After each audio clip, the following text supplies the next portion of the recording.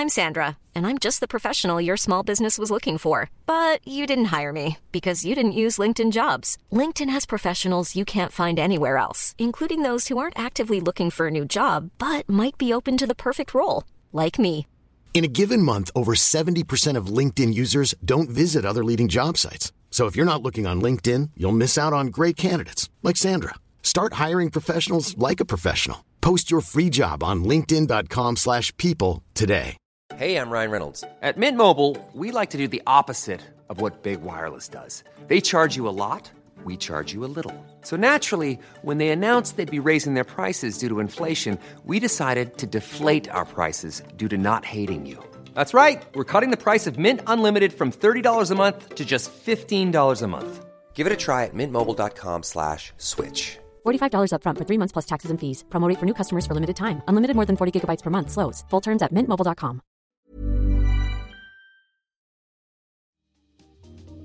Welcome to Face to Face. This is a show about change and about what's next. It's a show that wants to ask questions, peel back the layers of our average everyday experience, and go beyond scratching the surface. We interview amazing people with incredible ideas and stories who have done wild, weird, and wonderful things. Remember that imagination shared creates collaboration, and collaboration creates community, and community inspires social change. I'm David Peck, and this is Face to Face.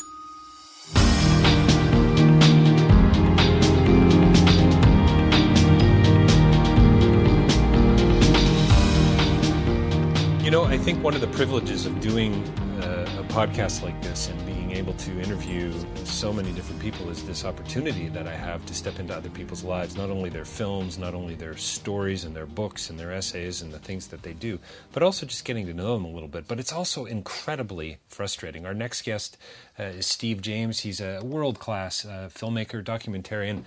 You need to find out what Roger Ebert has to say about Steve. But we are talking today about his new film, Abacus, and the subtitle of the film is Small Enough to Jail. I hope I have your interest already, not only about the interview, but more importantly about the film, which is opening up in Toronto in the very near future. So it's playing in early June for at least a week to 10 days, and I'm pretty sure it's playing at Hot Docs. Abacus, Small Enough to Jail. Fascinating story, fascinating film about the financial crisis. It's a film about legal and criminal reform in our justice system, frankly in the West. It's about the 2008 financial crisis. It's about the little things.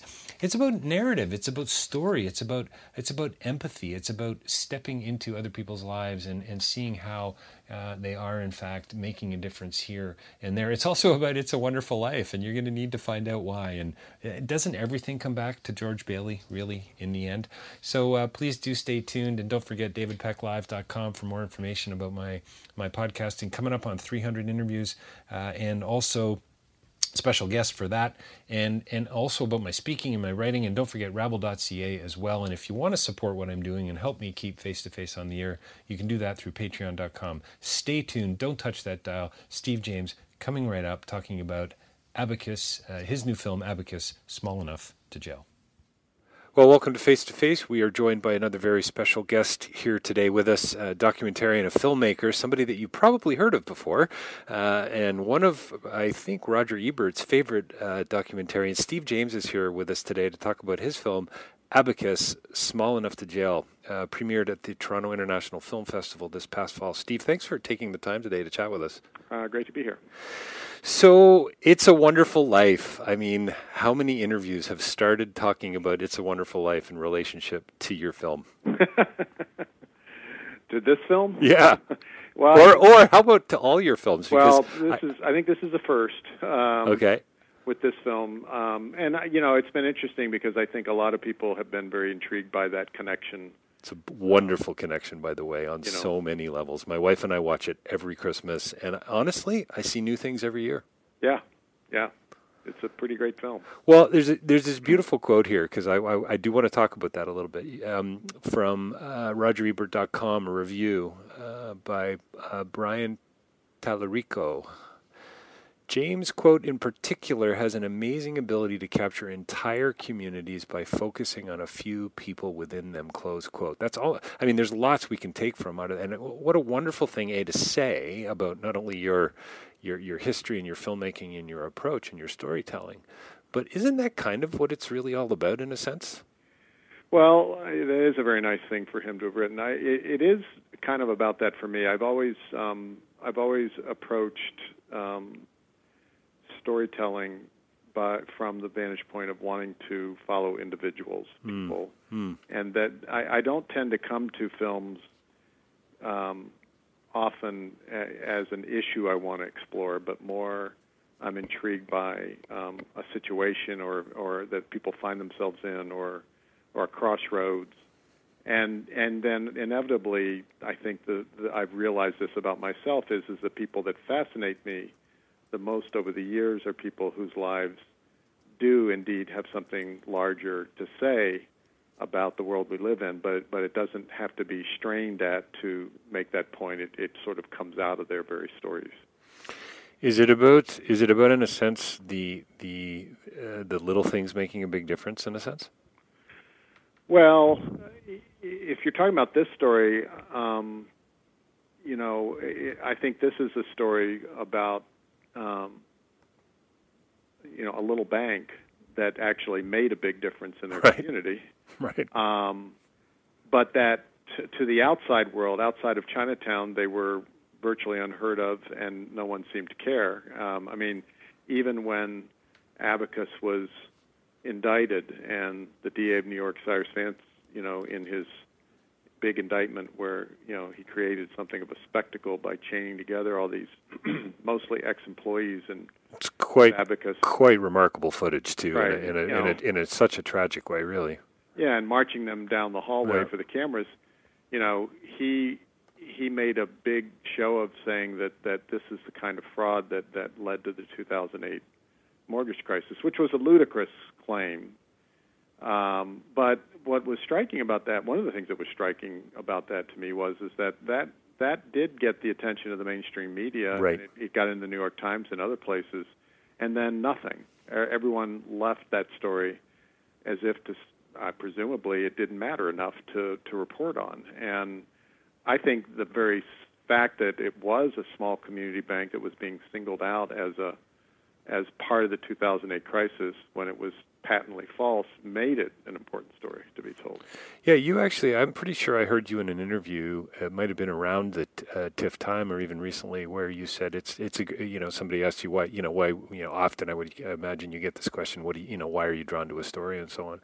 But you said first of all, it's a great story, but it's an important story. Yeah, it's absolutely an important story. And I think that, again, I think because Abacus was a small, unheard-of bank, it's the 2,651st largest bank in the United States. So, we put that as a film. I think that, and because the fraud that was going on there was so low level and really didn't amount to much in any kind of grand scheme of the things, I think people, I don't know, I'm just assuming that there was that people assumed that, well, they're small, they don't really matter, and they're probably guilty, or why would there be 19 people being, paraded down the hall? Well, isn't there a tragedy, too, to that sense of, let's say somebody saw that image on the on the news, and then you cut to, you're making a documentary about this family, and they're now talking around dinner, or they're at a party. Oh, hey, did you guys see that image? Did you see that report on that bank that finally went down? Yeah. And there's a sense in which it's sort of, it kind of levels things, I suppose, in a way. And is that the injustice of it in a sense for you? Or, I'm sure it's quite layered, I would think. Yeah, I think the injustice happens on a number of levels. I think one is certainly that in this country too often is to be indicted is to be assumed to be guilty. Right. And yeah, it's good. And in a lot of cases that may be the last you hear of someone being indicted, and then you never really hear the outcome. Something like 98% of the people or institutions indicted in this country eventually plead guilty and don't go to trial. And that tells you something, because I am certain that 98% of the people charged are not they're not all guilty. And what that means is that there are a lot of innocent people who are just pleading out instead of facing the prospects of a trial, which they in all likelihood probably can't afford, and which they fear that if they lose, they'll just get a worse sentence. Right. So you have a lot of innocent people pleading out. And I think in this case, the DA's office was probably assuming that Abacus would eventually cop to a plea and avoid going to trial because of the sheer expense of it and the possible public embarrassment of it. And in that respect, they figured exactly wrong with the Sungs, because the Sungs believed in their innocence, and they were not going to go quietly into the night. And they were going to fight for it in their kind of almost reserved conservative way. Yes, they're a very close-knit family, a very humble family.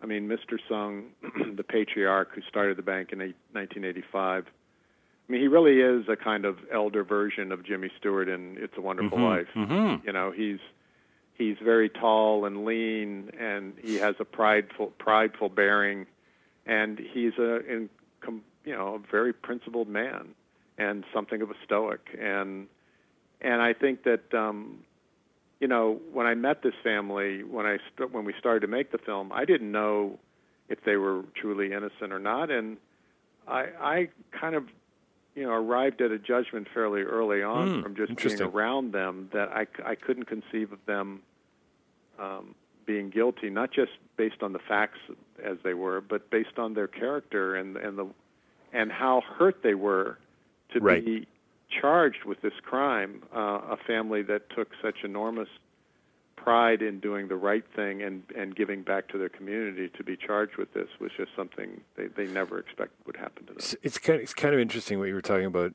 Steve, about injustice and near the end of the film. So let's bookend it here. So at the beginning of the film, I think Thomas says something to the fact of, in reality, life is not quite as simple as that, right? And I think he's referring to kind of the Jimmy Stewart, the way it all plays out. Exactly. Right. It's a wonderful life, but that comes with a few footnotes. Yeah.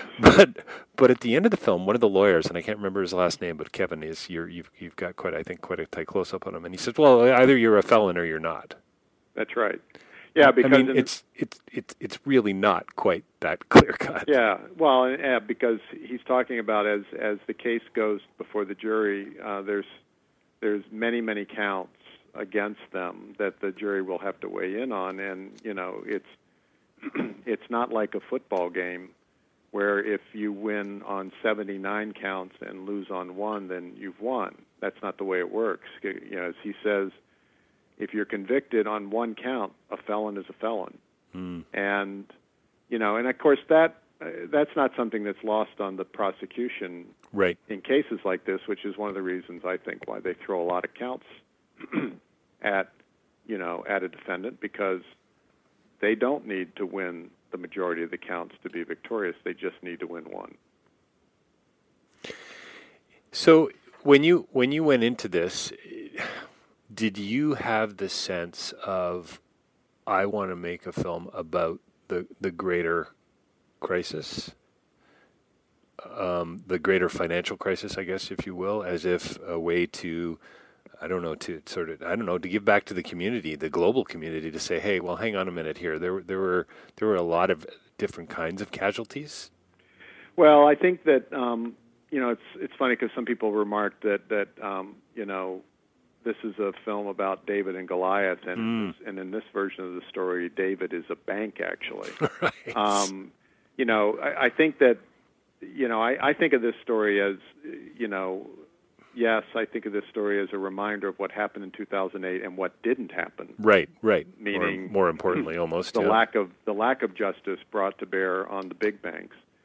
But I also think of it as a film that's very much about what banking should be more about and seems to be less about these days, which is about the community that they serve, and less about shareholders getting maximum profit, which is what goes on with the big banks.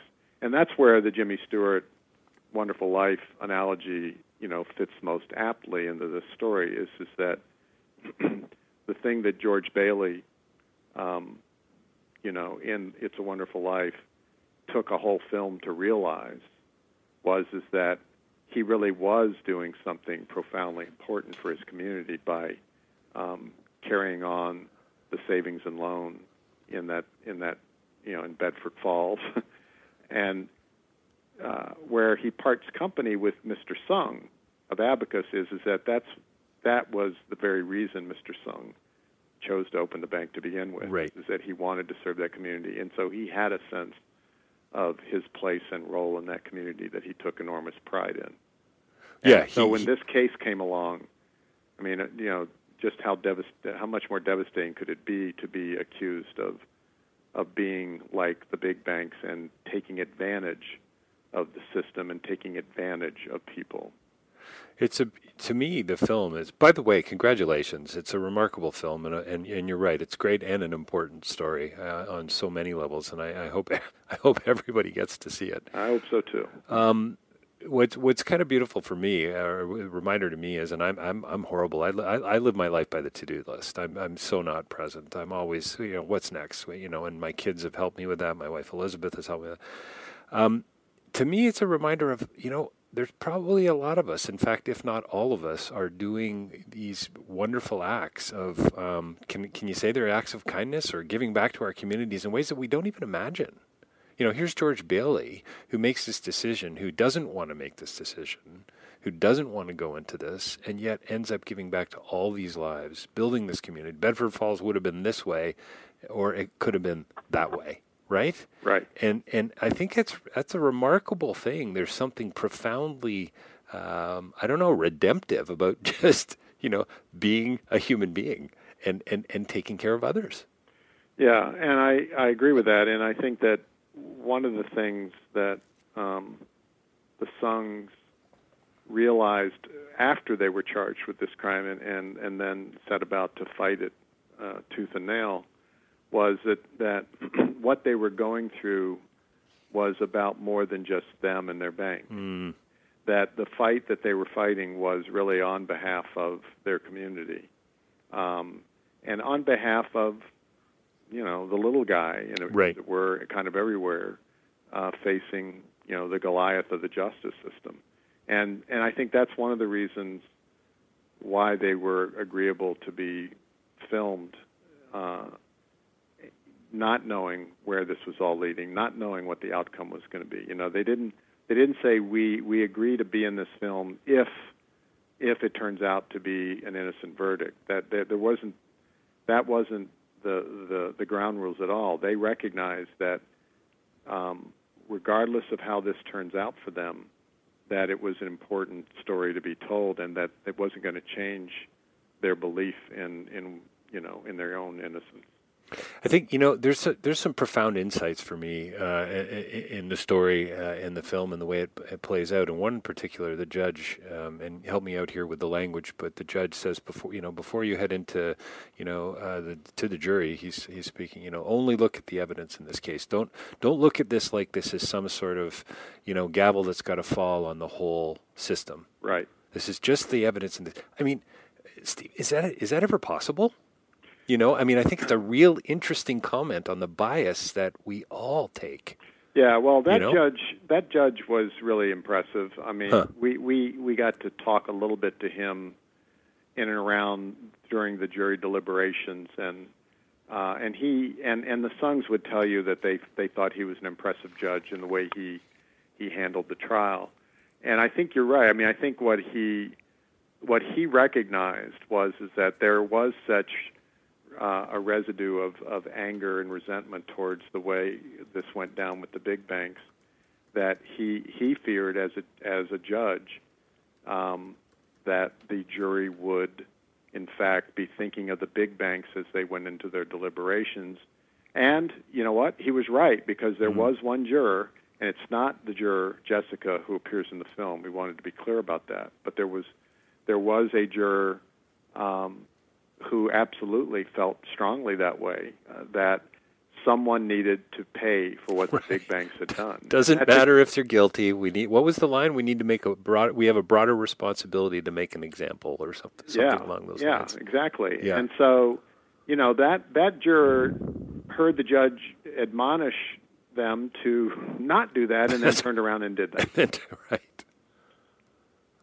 So how do you stay, or maybe you don't, I don't know. I don't know you well enough at all. We've spent all of, 20 minutes on the phone here, but how do you not become deeply cynical about the system, about this whole notion of, how can you even talk about justice? If it comes down to these types of subtleties and nuances, Yeah. I mean, really, 'cause to me as well, this film in its own kind of nuanced way, we got to talk about criminal reform here. Yes. Well, legal reform, not criminal reform necessarily, but legal reform. I am not a cynical person anymore by nature. When I was much younger, I was definitely more cynical in my own sort of personal way. Is that experience or alcohol that's had that impact? What's yeah? I think that I like to think I've grown a little bit, but right. But alcohol helps. If that's right. Yes, it's those shots of vodka. Yeah, yes. Yeah. But while I'm not personally so cynical, I think a lot of that is actually, in all seriousness, due to having made documentary films and met so many remarkable, resilient people over the years in making these films. I think that's had a big impact on me. But I am pretty cynical about the state of the justice system and the sort of the power and the way power is wielded in this country. I am pretty cynical about that. So I believe there are good people. There are lots of good people, and there are a lot of good people putting up the good fight, and there are even people within power who are laudable and fighting the good fight. But it's a tall order, and the deck does tend to be stacked too much against good people. So if you're a fan of the series The Wire, as I am, that's kind of one of the things that made The Wire such a remarkable series, which was it took on these institutions and looked at them with a very jaundiced eye, but it did find good people within those systems who were endeavoring, tilting at windmills, trying to do the right thing. Well, all the more reason why we need the Thomases and the Georges of the world to kind of, in their own way, whether it's intentional or not, to fight back. Yes, absolutely. The splash and part of what I want to do with my podcasting, my teaching, whatever it is I do, is just to say you are making a difference. The question is it good for good or for ill? And let's just maybe turn the heat up a little bit and all move forward together. I mean, there is reason to be hopeful. It seems to me anyway. Well, I think it depends on what day you're talking, but I do think there are days where I'm hopeful, and then there are days where I'm not. But there's always reason to keep trying. That never wavers. Can we get to who said that if you want to rob people, don't steal, or if you want to steal from people, don't rob a bank, just open one. Yeah. I'm not sure who that was, but probably Mark Twain. And if it wasn't, we can just say it was Mark Twain. But you seem to think that otherwise, though. This family seems to believe otherwise. Let's start with we want to give back to the community. Yeah. He said? He actually said something, I think, Thomas, near the beginning of the film about this. This is an honorable thing. Taking people's money, we're entrusted with their funds. This is something we can do for society. Absolutely. Well, Thomas Sung saw need. He lived in Chinatown at that time. He was a successful lawyer. He had a perfectly good career going, but when he went to a bank and wanted to borrow money, they weren't too interested in lending money. Right. And this is a successful man. And that's what got him thinking. It's sort of like, if I can't borrow money in Chinatown from my bank, what about all these other folks who are struggling to get by, or who aren't professionals like myself?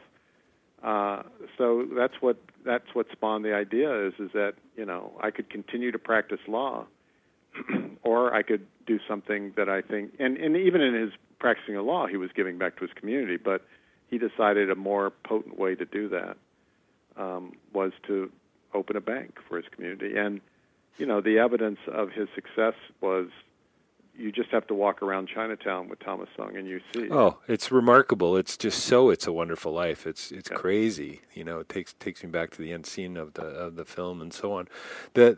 Clearly this family believed in a home and not just the object of the house. I'm not opening a bank to give loans so people can buy houses. No, I'm doing that so they can go and create families and homes and build something from the ground up. It's really, really quite remarkable.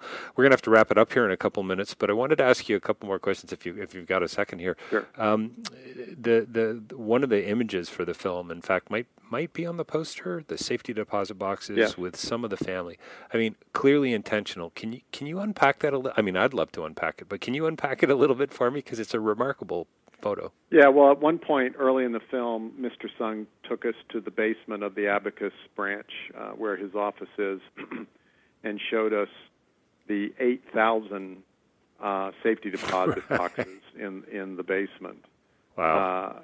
Which was remarkable. Yeah. And of course it's visually striking, and we filmed him down there, and then we photographed him down there, and that's the image that ultimately became the poster for the film.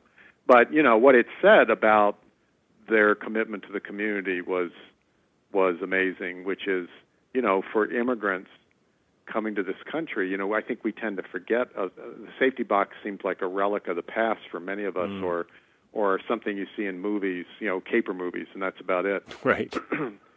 But in a place like Chinatown, those safety deposit boxes are where people kept their money and their valuables and the things that were precious to them.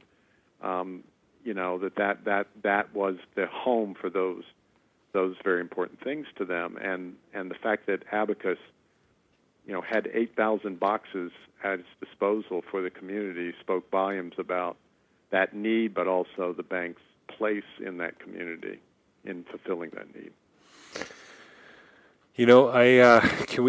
So film's premiere was at Toronto International Film Festival back in the fall, but it's opening up in Toronto shortly. We'll put some information about that on our site. Can we talk a little bit about what you're doing next? Is that a possibility? Sure. I'm in the middle of we've shot now, but we're smack in the middle of editing a documentary miniseries. I live in Oak Park, which is the first due west suburb of Chicago. It's a historic suburb. Okay, so for the record, I live in a suburb called Oak Park. Do you really? How crazy is that? I swear crazy. I'm not making it up. Yep. Well, so Oak Park here is a historic suburb. Nice. Frank Lloyd Wright had his cool studio there. He built some homes there. It's where Ernest Hemingway was born. You live in a way cooler suburb than I do. Yeah, although I do not live in a Frank Lloyd Wright house. Right, okay. Let's be clear. Yeah. But in the present, its significance has been that it has been, for a number of decades now, an incredibly diverse, progressive community that takes enormous pride in all that. And it's a place where a lot of people move to when they have children of school age because of the public schools, too. Right. And so, and all our kids went through the Oak Park public school system. And, they got a perfectly fine education. But one of the things that the community has struggled with for literally decades is its inability to close the equity gap in achievement between its black students and its white students. Wow. And I, for years, have wanted to do a film focused on race and on education in a place like Oak Park because it is not a poor public Chicago school in a besieged community, ripped by violence. Oak Park is none of that. And yet what's going on there, it seems to me, is something very important to be explored. So we were able to go in there for a year and film a bunch of students that we followed and their families and teachers. And we are now editing it into a miniseries that's going to be called America to Me, which is lifted from the Langston Hughes poem, the key line of which is, it's a poem about how America has not been America to so many immigrants and different racial groups in this country. And the key line that we lifted our title from is, America never was America to me. Wow. To bring it back full circle to the review on RogerEbert.com, the writer Brian, he says, you're somebody who find ways to tell big universal stories by telling small individual ones, and I think that's a gift and a really beautiful thing. Thanks for your time today. I really appreciate it. Abacus, small enough to jail. We've had the director, Steve James, chatting with us here today on Face to Face. Steve, thanks so much for your time today. I really appreciate it. I hope we can talk about America to me in the future. And as I said, I hope everybody gets to see this film. Yes, thank you so much. I enjoyed talking immensely.